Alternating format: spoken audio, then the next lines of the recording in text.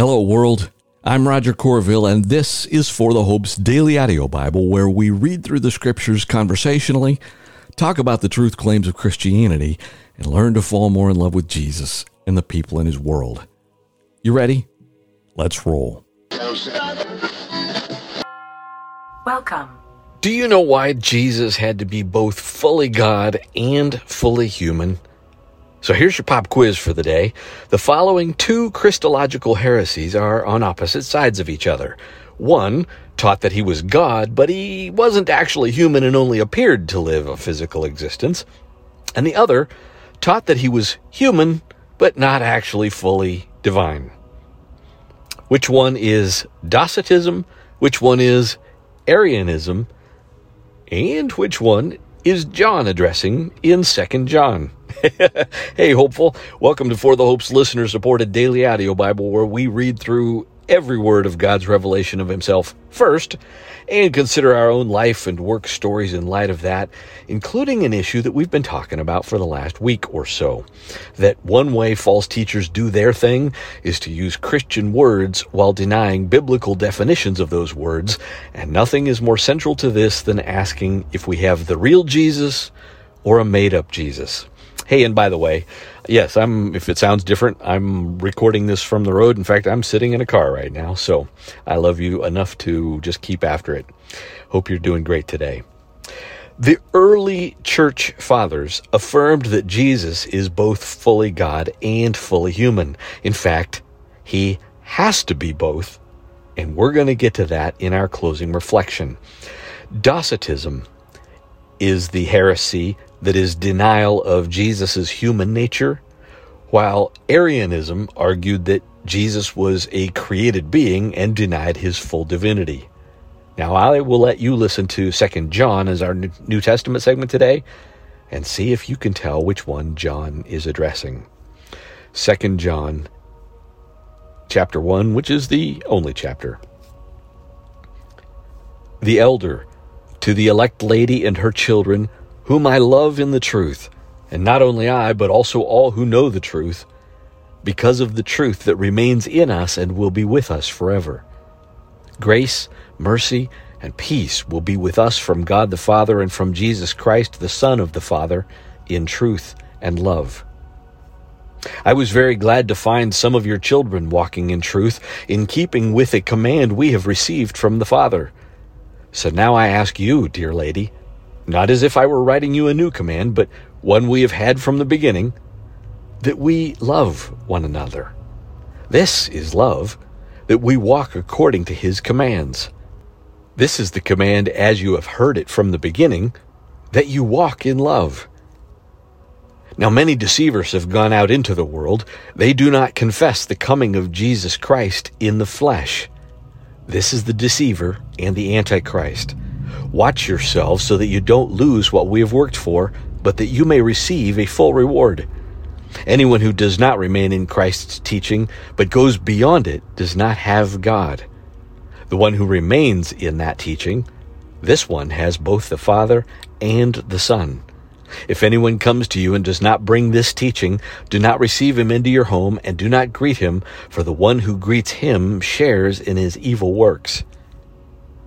Though I have many things to write to you, I don't want to use paper and ink. Instead, I hope to come to you and talk face to face so that our joy may be complete. The children of your elect sister send you greetings. And my friends, that is one very short book, a scant 12 verses long, or 13, I should say. And note this, you probably caught it. Many deceivers have gone out into the world. They do not confess the coming of Jesus Christ in the flesh. That is Docetism. But notice what he goes on to say. If anyone comes to you and does not bring this teaching, do not receive him into your home and do not greet him, for the one who greets him shares in his evil works. My friends, that doesn't mean that we don't be nice to heretics and strangers and unbelievers. It means to take care not to treat them as a believer. Right? We are still ministers of reconciliation, and that's always the goal. We just don't pretend that they are Christians. And I say that because oftentimes people say, and it gets a little messier and more subtle, Sometimes people say they believe Jesus, but they functionally don't really live as if he's fully God and fully human. But that's deeper than we can get to today. Hey, as we turn to our Old Testament segment, and by the way, we're going to come back to that whole Docetism thing because there's an important point to be made. But turning to our Old Testament segment today, we close out the book of Genesis, chapters 49 and 50, and let's just get after it. Then Jacob called his sons and said, "Gather around, and I will tell you what will happen to you in the days to come. Come and listen together, sons of Jacob. Listen to your father Israel. Reuben, you are my firstborn, my strength and the firstfruits of my virility, excelling in prominence, excelling in power. Turbulent as water, you will not excel, because you got into your father's bed and you defiled it. He got into my bed. Simeon and Levi are brothers. Their knives are vicious weapons. May I never enter their council. May I never join their assembly. For in their anger they kill men, and on a whim they hamstring oxen. Their anger is cursed, for it is strong, and their fury is cursed, for it is cruel. I will disperse them throughout Jacob and scatter them throughout Israel. Judah, your brothers will praise you. Your hand will be on the necks of your enemies. Your father's sons will bow down to you. Judah is a young lion. My son, you return from the kill. He crouches, he lies down like a lion or a lioness. Who dares to rouse him? The scepter will not depart from Judah, or the staff from between his feet, until he whose right it is comes, and the obedience of the peoples belongs to him. My friends, I'm just going to read that again because that's totally messianic right there, right? The scepter will not depart from Judah, or the staff from between his feet, until he whose right it is comes, and the obedience of the peoples belongs to him. He ties his donkey to a vine, and the colt of his donkey to the choice vine. He washes his clothes in wine, and his robes in the blood of grapes. His eyes are darker than wine, and his white teeth are whiter than milk. Zebulun will live by the seashore, and will be a harbor for ships, and his territory will be next to Sidon. Issachar is a strong donkey, lying down between the saddlebags. He saw that his resting place was good, and that the land was pleasant, so he leaned his shoulder to bear a load, and became a forced laborer. Dan will judge his people as one of the tribes of Israel. Dan will be a snake by the road, a viper beside the path, that bites the horse's heels so that its rider falls backward. I wait for your salvation, Lord. Gad will be attacked by raiders, but he will attack their heels. Asher's food will be rich, and he will produce royal delicacies. Naphtali is a doe set free that bears beautiful fawns. Joseph is a fruitful vine beside a spring. Its branches climb over the wall. The archers attack him, shot at him, and were hostile toward him, yet his bow remained steady, and his strong arms were made agile by the hands of the mighty one of Jacob, by the name of the shepherd, the rock of Israel, by the God of your father who helps you, and by the Almighty who blesses you with blessings of the heavens above, blessings of the deep that lies below, and blessings of the breasts and the womb. The blessings of your father excel the blessings of my ancestors, and the bounty of the ancient hills. May they rest on the head of Joseph, on the brow of the prince of his brothers. Benjamin is a wolf. He tears his prey. In the morning he devours the prey, and in the evening he divides the plunder. These are the tribes of Israel, 12 in all, and this is what their father said to them. He blessed them, and he blessed each one with a suitable blessing.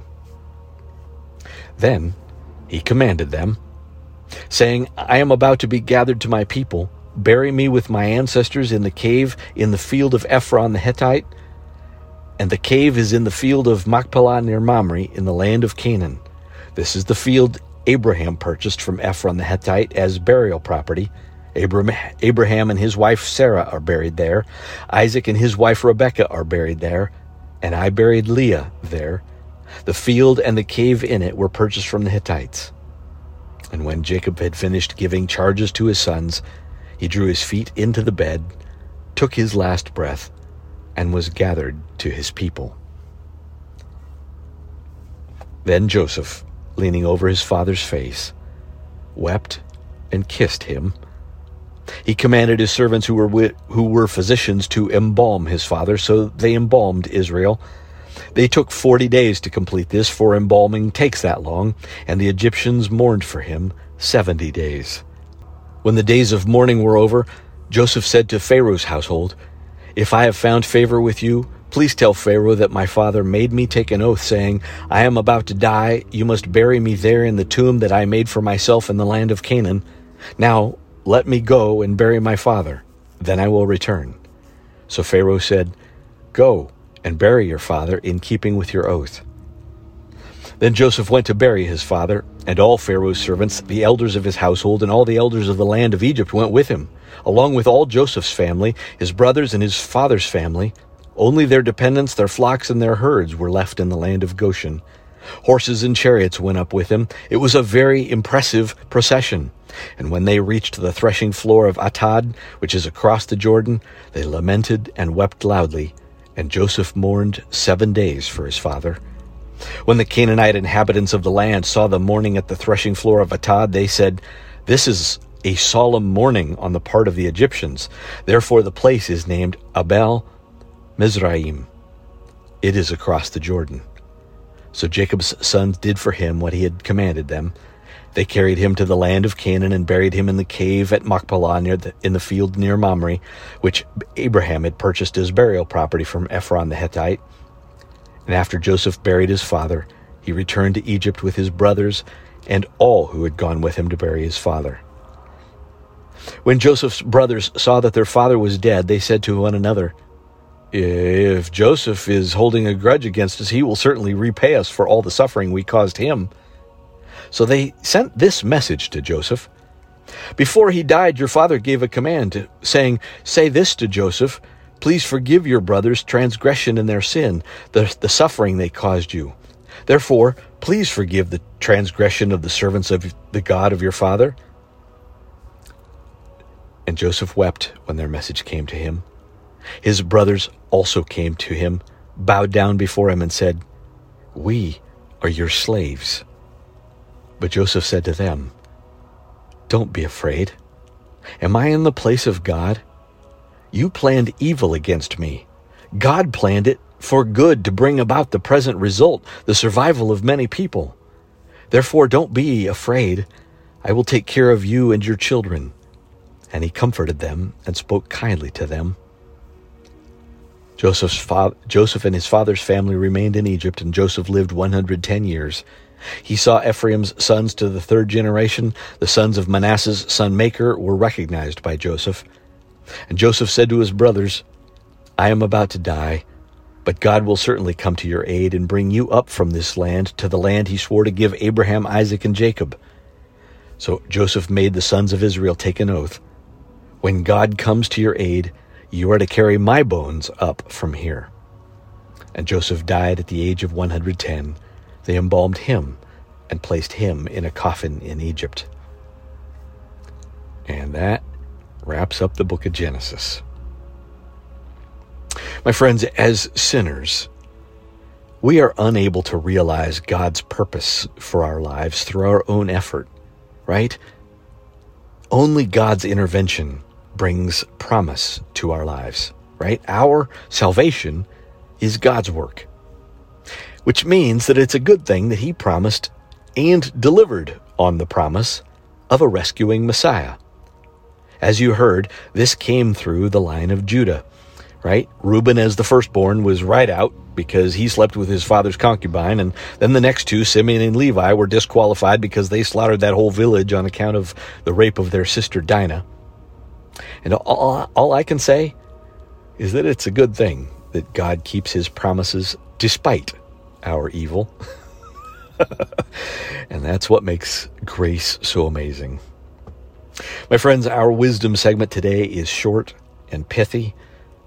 This is Proverbs 30, verses 18 and 19. 3 things are too wondrous for me: For I can't understand the way of an eagle in the sky, the way of a snake on a rock, the way of a ship at sea, and the way of a man with a young woman. I've always loved that. Who can explain a young dude in love? Yeah, nobody. Hey, for our reflection segment today, I want you to remember, a root problem is that false teachers use Bible words without using Bible definitions, or, as happens often, and may have even been the case with Docetus, we read something into the Bible, right? It's a very common challenge in progressive Christianity. Oh, my God wouldn't say somebody would have to go to hell because God is a God of love. There's an example, right? So what we heard John here was a heresy about Christ, Christological heresy. And he addressed, basically, in so many words, the error of Docetism, which was denial that Jesus had an actual body, that he had something, that heresy was that something else was there and he only appeared to die on the cross. But the opening question that I asked was, why did Jesus have to be both fully God and fully human? Well, here's Norm Geisler, a little chunk out of his explanation about Docetism. He says this: the denial of Christ's humanity is as serious an error as to deny his deity. If Jesus is not both God and human, he cannot mediate between God and humans. 1 Timothy 2:5. Salvation involves reconciliation of human beings to God, 2 Corinthians 5. And this is only possible if God becomes human. Anselm, and I'll interject, of Canterbury, made this point in his famous apology in the 11th century, Cur Deus Homo, which was Why the God-Man. To deny Christ's true humanity is to deny the basis of our reconciliation to God. It is for this reason that the early church condemned Docetism. My friends, put another way, humanity's sin was an infinite infraction against this infinitely good and righteous God. So God had to be fully human to take our place, to pay that price. But to pay that price, he had to be fully God to pay it infinitely. I love you, my friends. I hope the rest of your weekend is awesome. Tomorrow is something that is timely. I'm not going to talk about politics, but I am going to tell you my abortion story. I love you. Amen. Amen.